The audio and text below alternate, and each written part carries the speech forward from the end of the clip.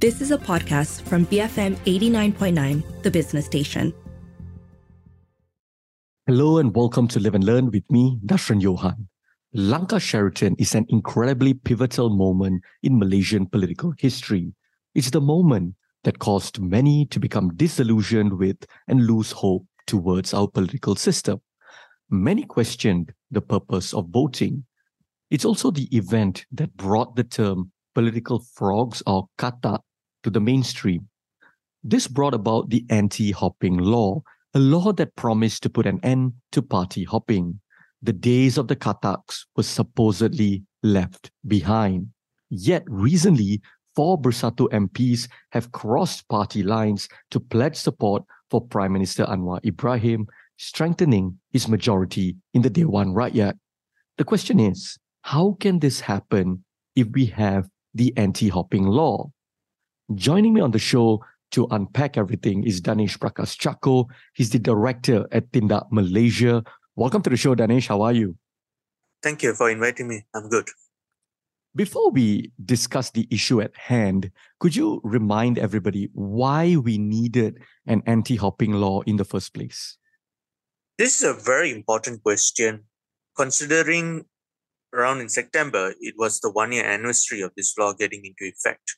The anti-party hopping law finally got approved for a very simple reason of the experiences that we went through after the Sheraton move. So we can see during the Sheraton move, we had situations, parties switching coalitions, individual members of parties switching parties. That was the first part of it. And then that took place at the federal level. Subsequently, similar activities took place at the state level. We had a series of state governments being toppled. Okay, so that was the case in 2020. Then what happened in 2021, we had situations where in Malacca, for example, some of the representatives decided to rebel and they leave the party or intend to leave the party, and then that triggered a state elections. So these are some of the contexts, right? And we had also another change of federal government that taken place. So all of this instability have really caused trust issues, real trust issues. And we need something to stabilize the situation because we are in an era where there is no coalition is able to win an outright majority in the Dewan Rakyat.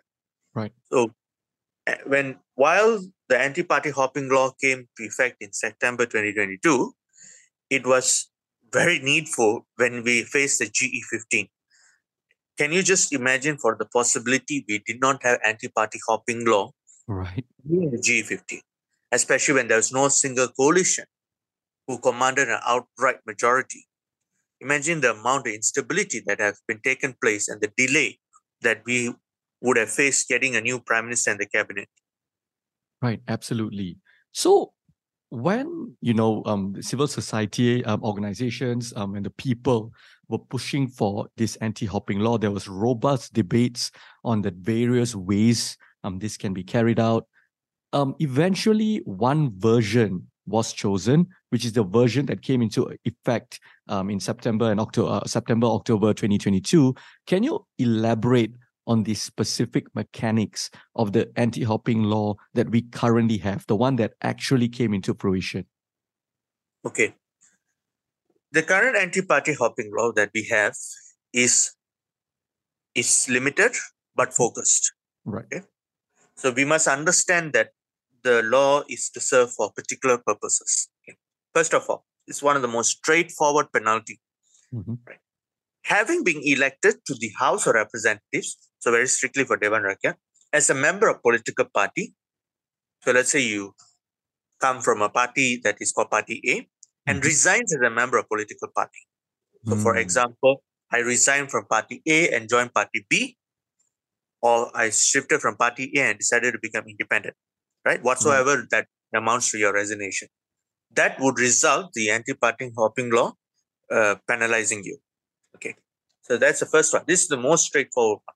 Okay, the second one, having been elected to the House of Representatives as a member of political party, Party A, for example, the person ceased to be a membership. Okay, cease in this means automatic termination. Right. So this is subject to your constitution of your political party. The political party can stipulate a couple of clauses or sub-clauses whereby they will mention if you do something, your membership in the party will cease. Right. So in this instance, if you cease to be a member of Party A, the anti-party hopping law will penalize you. Okay. Right. The third situation, having been elected to the House of Representatives otherwise than as a member of a political party, like a independent or a direct member of a coalition, he or she joins a political party as a member. So that means independent become Party A. Right. Or a direct candidate becomes some other member, then we have this problem. Okay, so this is where the anti-party hopping law comes into effect. So these are the specific realms that it covers. Everything else that I have not mentioned is not covered in the anti-party hopping law. Right. So you mentioned that these three very simple but important sort of mechanisms or triggers that is considered illegal under this anti-party hopping law. What would happen if someone decides to just hop anyway? What happens when the law gets triggered, when the law comes into effect? Okay, I'm just going to read out what the Constitution is going to say. Right. Whenever the Speaker receives a written notice from any member of the House of Representatives on the occurrence of a casual vacancy among the members of the House of Representatives, so under this article, the Speaker shall establish that there shall be a casual vacancy and notify the Election Commission accordingly within 21 days. So basically, the Speaker needs to get a written notice. Okay? Right. A written notice from any member of the House or Representative. It seems that the way the law is framed is that notice has to come from the member of the MP. I'm referring to specifically for the Dewan Rakyat. Right. And then the Speaker has to establish that this vacancy is going to take place and inform the Election Commission within 21 days. And for the purposes of this casual vacancy, then EC will have to fill up the vacancy within 60 days from the notification of the Speaker. Right. So that's, I think, something that everybody should keep in mind as we continue this discussion, right? But before I bring it again, to circle back to the current issue at hand, the reason I'm having you on the show, I want to ask, because earlier in your opening, you mentioned about the trust issues that were very, palpable among the public after Lanka Sheraton. Once the anti-hopping law came into effect, do you think it did a job in terms of regaining the trust of the public towards our electoral system? To a certain degree, yes. There is no way for me to, at this point, to tell to what extent it is brought the trust. Right. But as far as I am concerned, from GE15 until now, we have some semblance of stability. Okay, GE15 1-year anniversary is already coming quite soon, on the 19th. We have that semblance of stability where we can focus on other pressing matters. Right. So, with all of that out of the way, Danish, recently, 4 Bersatu MPs have pledged support for Prime Minister Anwar Ibrahim. The 4 are Iskandar Zulkarnain, Abdul Khalid from Kuala Kangsar, Suhaili Abdul Rahman, Labuan, Muhammad Azizi, Gua Musang, and Zahari Kecik from Jelly. These are the 4 from Bersatu who have now pledged their support to Anwar Ibrahim. So how is this happening despite the existence of the anti-hopping law? Isn't this considered hopping as well? So before I answer this question, I would like to explain to the audience that there are so many forms of party movement. Right. Some of us would like to call party hopping. I would just call it a party movement. So we just gone through the 3 specific instances of party movement based on the current anti-party hopping law, but that's those 3. There are many. The other types are, for example, the dissolution or cancellation or registration of political party. In effect, that you involuntarily got moved up from your party. Right. You resign and become a speaker. That's a party movement, right? Especially if you come from a member of parliament who comes from party background and become appointed as speaker. Being expelled. Okay? Voting against the party. Going against the discipline of the party. Political parties switching coalitions. These are so many types of movements we would have gone through or might go through. Okay, now we have a situation, particularly for the Bersatu MP. We have a situation where there was no hopping. Okay, these 4 members of parliament remains in Bersatu. What they have decided to do is they pledge their support to the Prime Minister of the day. Right. Our anti-party hopping law does not penalize this because the hopping did not take place. Okay. Right. For some political parties, I'm referring to DAP, Amanah, and UMNO. In their party constitution, it's made it clear, for DAP and Amanah specifically, the party representatives, the elected representatives who do not toe the party line on fundamental issues or go against party decisions will cease their membership. Okay. Right. So in the DAP's case, for example, you decided not to follow the voting for the Prime Minister, the candidate, or voting against the budget. If the leadership found out that you did that, your membership could be seized. And when your membership could be seized, you lose your seat in the Dewan Rakyat. Right. Okay? For Amanah, it's quite broad. MP, senator, state assemblyman who goes against party decisions will automatically lose their membership. By the way, DAP and Amanah amended the constitution in September 2022 because they realized the anti-party hopping law has some limitations. They call it as loopholes. I don't want to call it as a loophole. I'll just say the anti-party hopping law was limited but focused. Okay. Right. For UMNO, in 2023, it's interesting how they actually determine this whole cessation is your membership will be revoked, means cessation, if they left the party after becoming assemblyman or MP. So that would trigger the anti-party hopping law. Or they are found to contest as for any other party or independent in any elections. Okay. So this is how the party constitution determines your cessation of membership. Okay, now the question is, does Bersatu has it? Right. As far as I'm concerned, the Bersatu constitution doesn't seem to say much about this situation that the 4 MPs have done. Right. So they are not hopping.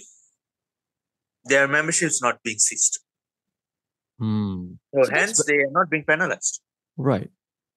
So that's very interesting, right? So are we saying that as long as an MP doesn't formally leave their party and essentially join another party or become an independent candidate, the anti-hopping law will not kick in?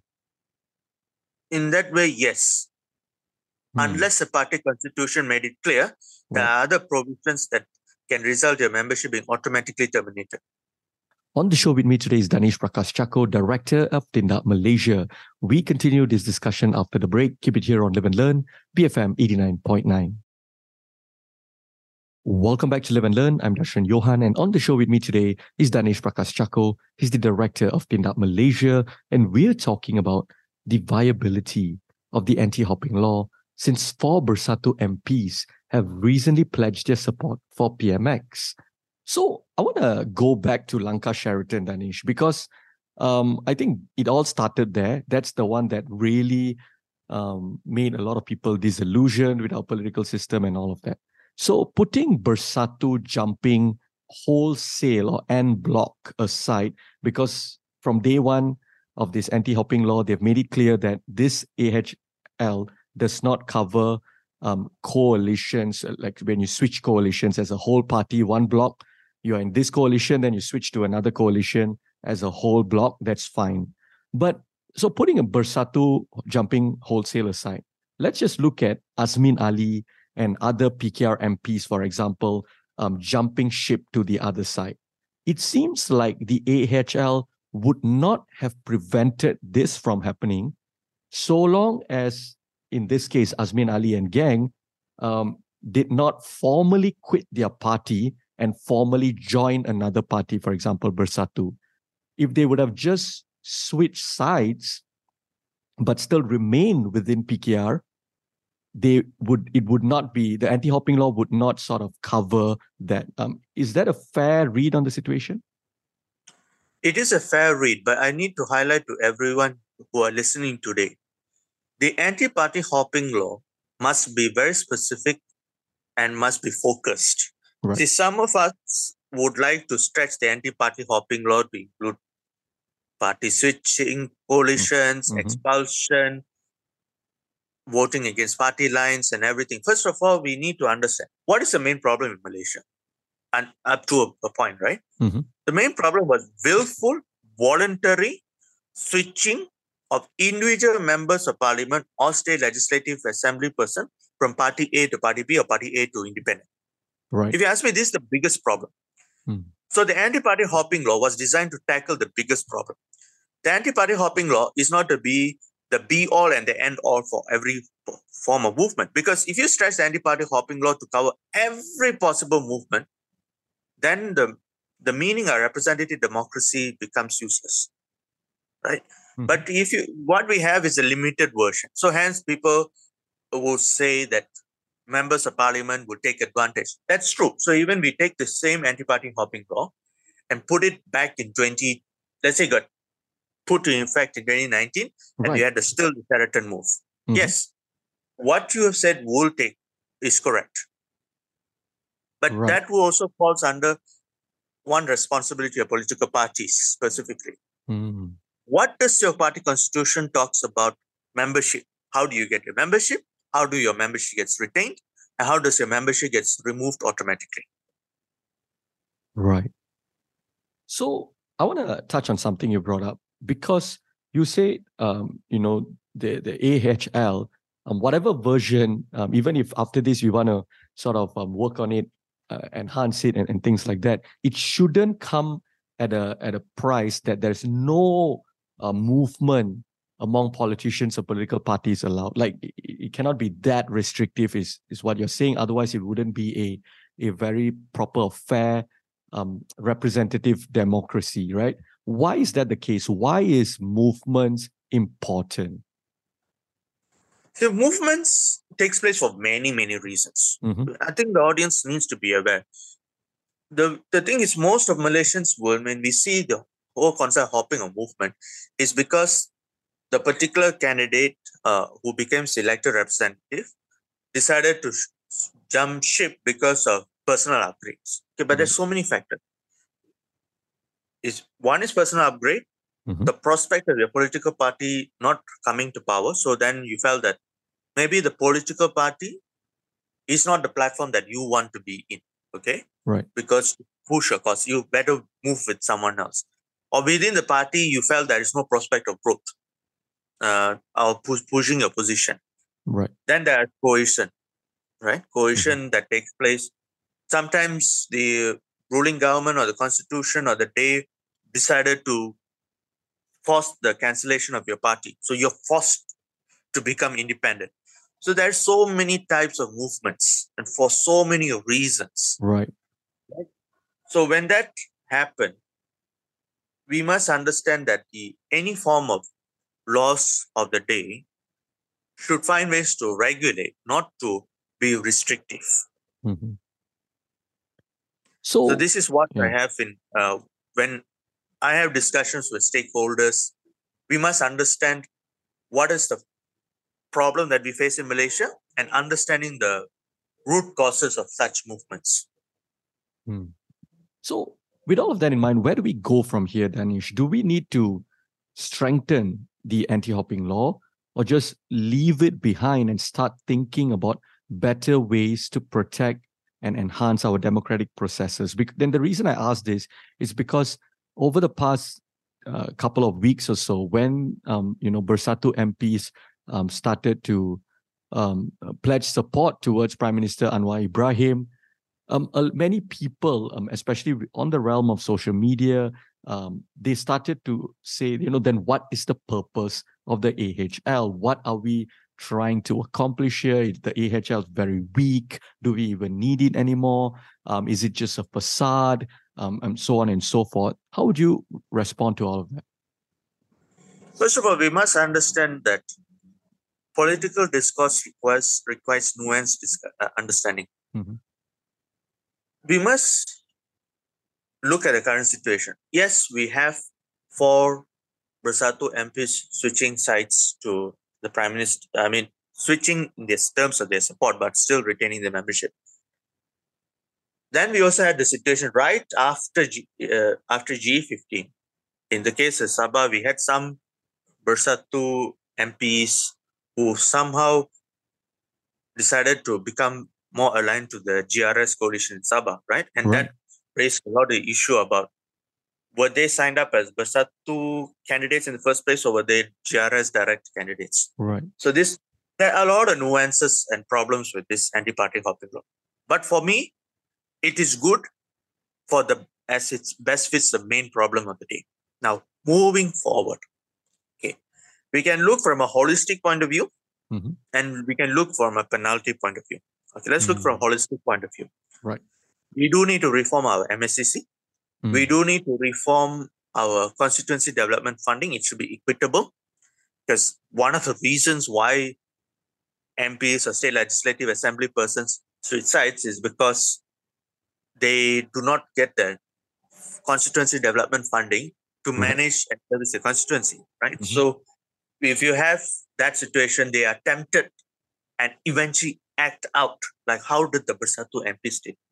Right. And this, sorry to interrupt you there, Danish, and this is not just a Lanka Sheraton and beyond era thing, right? Because even the years and years before, we've had MPs, let's say independent candidates we know that in Sabah and Sarawak, many independent candidates contest during the elections. And then after the elections, they hop over to the winning side to leverage on certain power, certain funding, certain allocations, and things like that, right? So it's not just a Lanka Sheraton thing.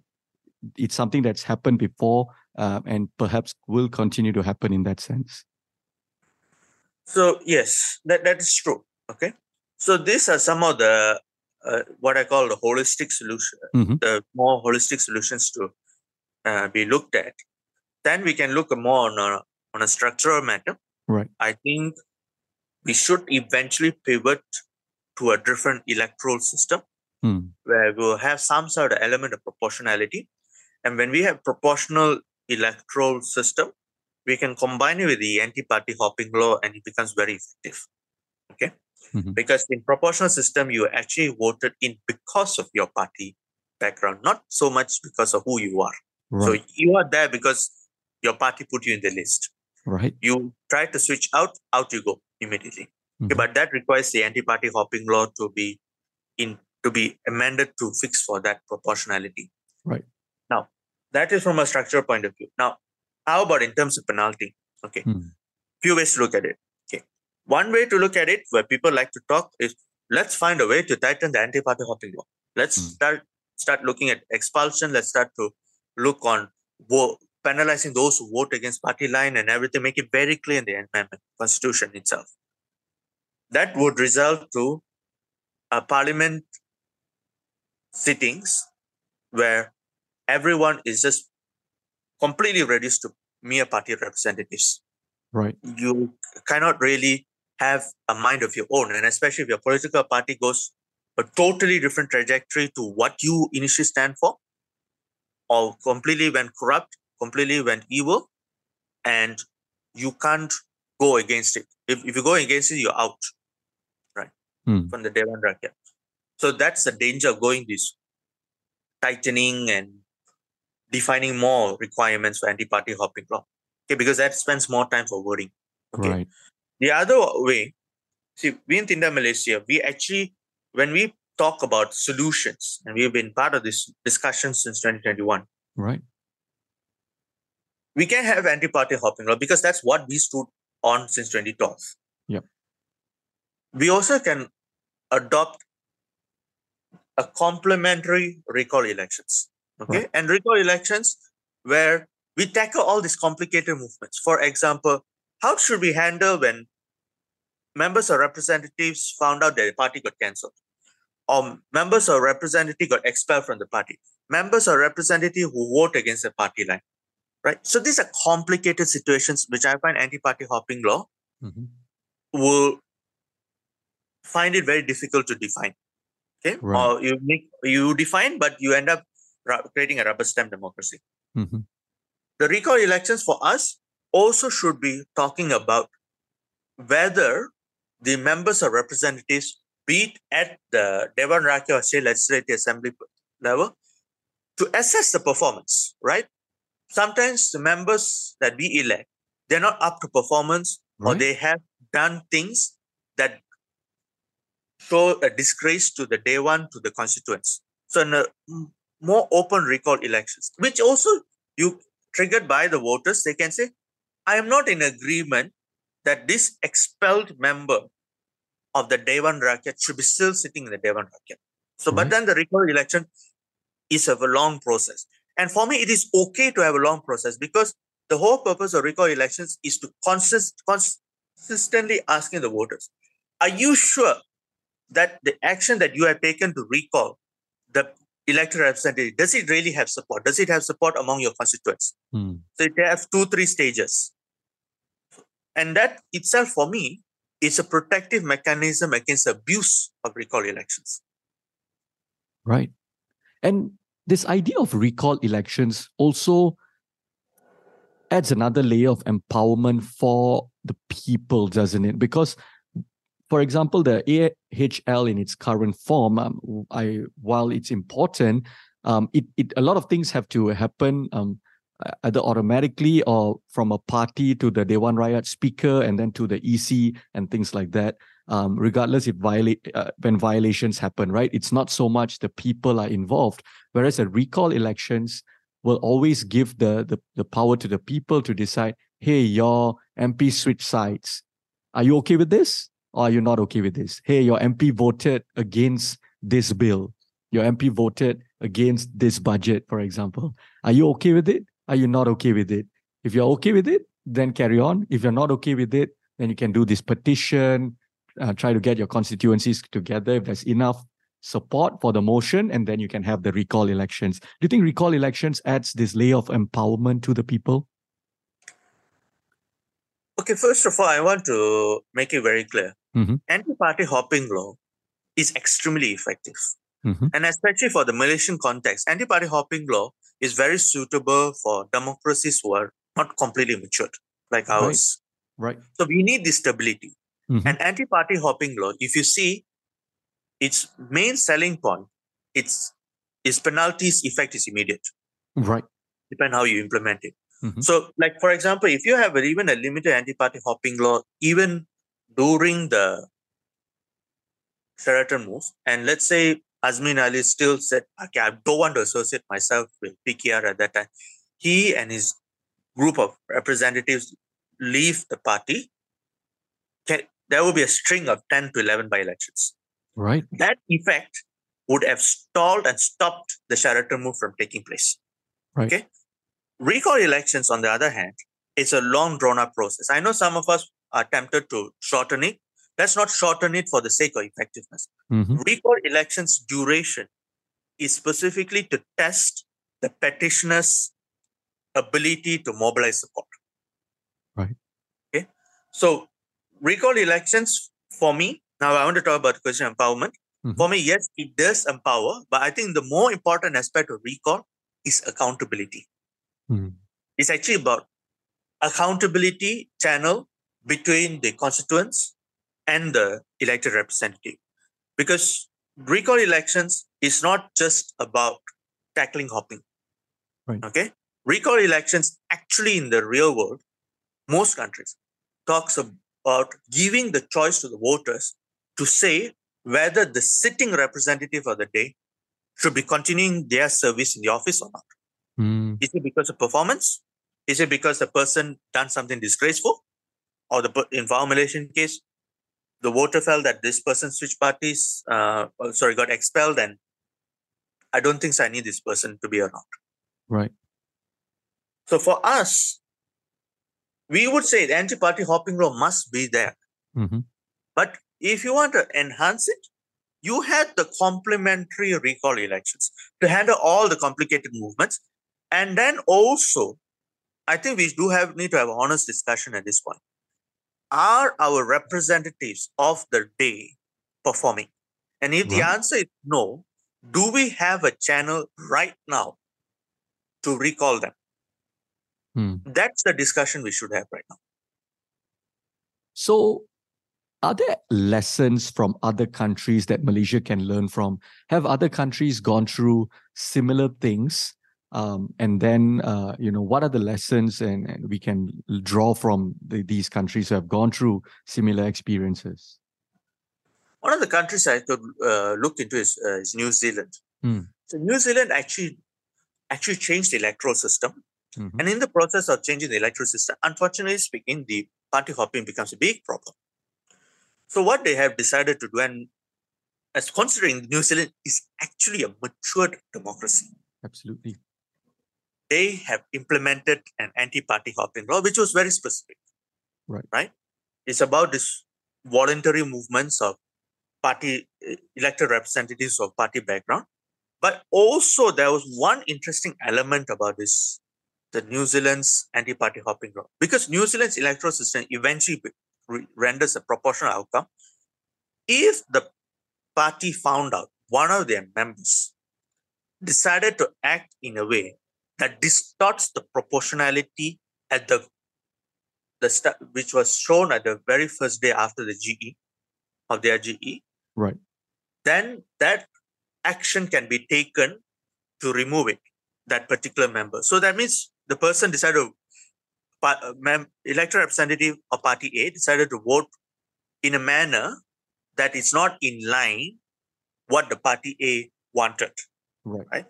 But because New Zealand is a mature democracy and they do not want to create a rubber stamped democracy, what they have decided to do is to create a due process.